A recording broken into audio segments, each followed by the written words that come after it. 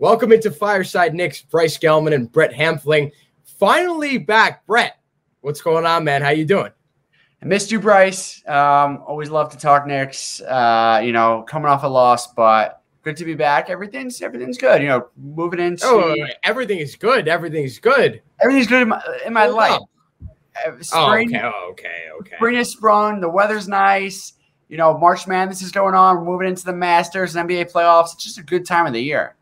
And this time of the year should be good right now for us Knicks fans. But, hey, tonight was a tough night. Knicks lose to the Miami Heat, 127-120.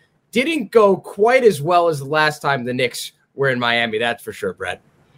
Yeah, I mean, listen, the Knicks won the first two battles versus Miami.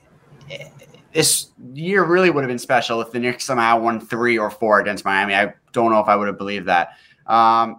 Tough loss, let up, what do we let up, 127 points, coming off a game where we let up 140 points. I think that's what really stands out and really is probably the biggest talking point going into the stretch of the season.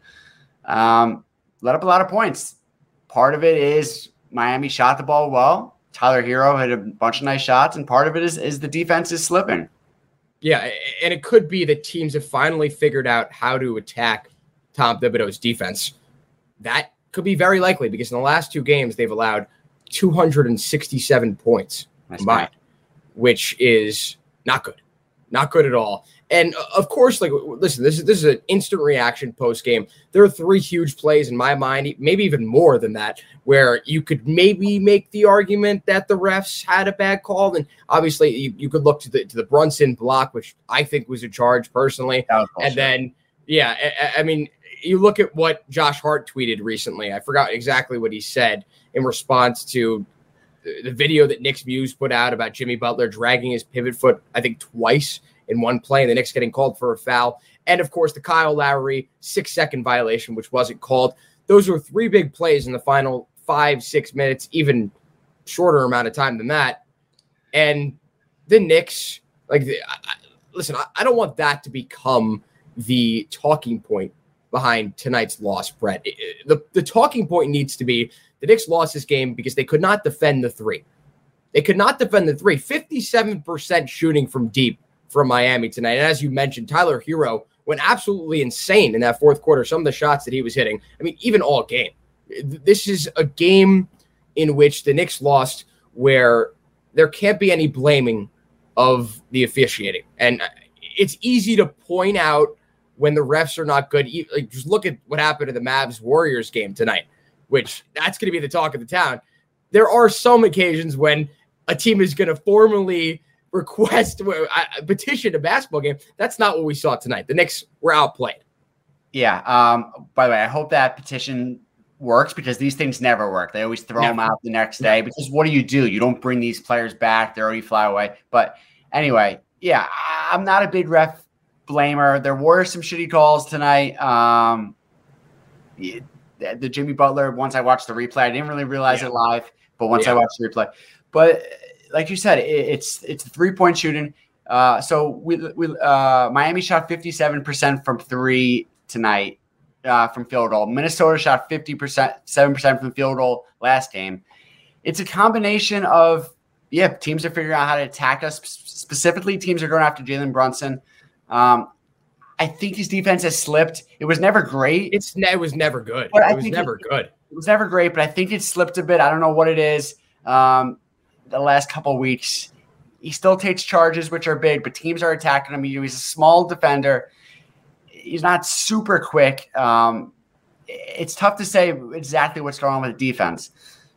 I'd like to talk about some good things if we can. RJ Barrett had a really nice game.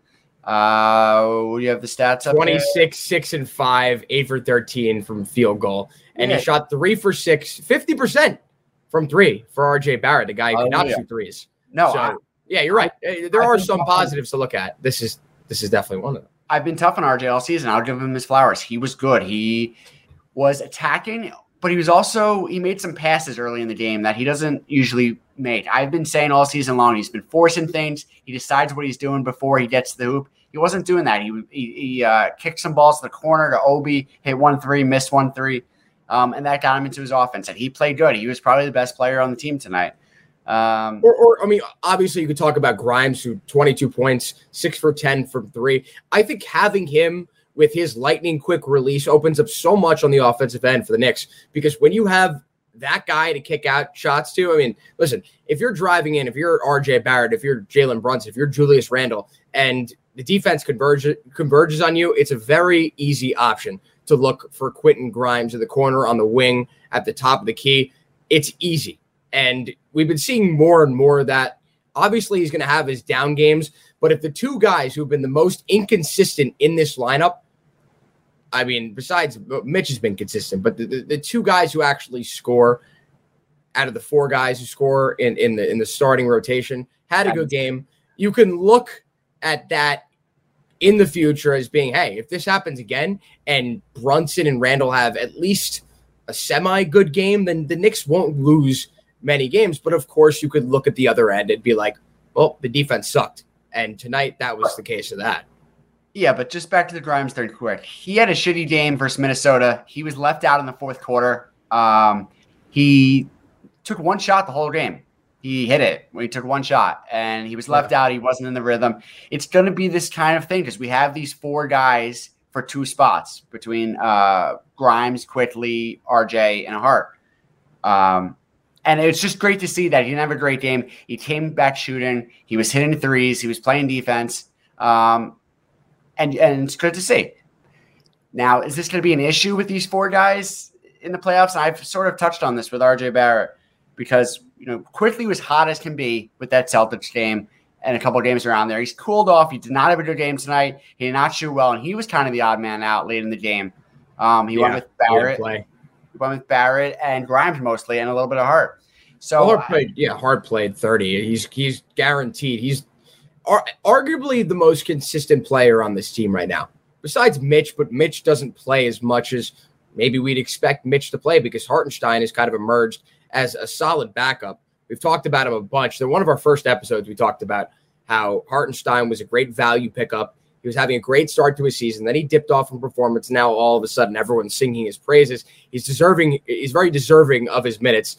But Mitch needs to be in those late game scenarios because a few of those balls that came back off the rim should have been rebounds from Isaiah Hartenstein and would have been rebounds had Mitch been in the game. But that's another story for another day. It's not what we can hang our heads on right now. It's the fact that this Knicks team needs to figure out how to play defense. And what's so funny? What are you laughing at? Did you not just hear the noises coming out of my computer? I have no idea what's happening right now. What's going on? Okay. We're all good.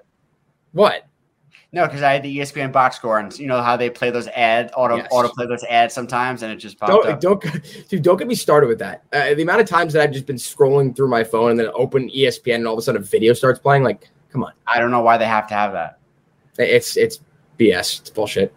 Yeah, so crappy loss, still up 3, or we up 2.5 games on the Heat.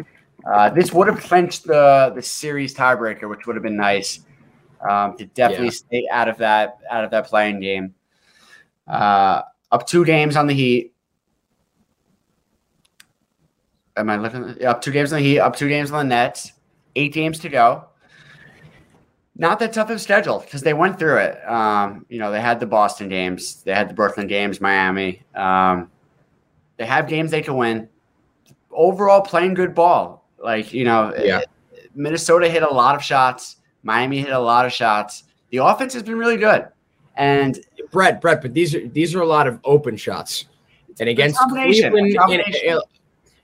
Cleveland in a 7-game series, the amount of open looks the Knicks have given up in the last 2 games is simply not going to cut it. And you know that that's the truth. Do you see that move that Donovan Mitchell had the other night? Yeah, he's ridiculous. I mean, you can't be giving these guys open shots. They have like 2 offensive superstars, and Mobley is a beast as well. Like, that's not a team that you want to face not playing on your A game on defense. Like, that's the Knicks. Listen, they have 8 more games to figure this out, right? 8 more games. They have to win 8 in a row for them to finish with 50 wins for the first time since 12-13. Not going to happen. But in the next 8 games, the Knicks have a chance to first experiment and play good defense against some bad teams, and to make sure that they're not in the 7th seed or the 8th seed, and hopefully in the 5 seed. That's the big thing. That's no foregone conclusion yet. That could be heartbreak for Knicks fans. Yeah, you do.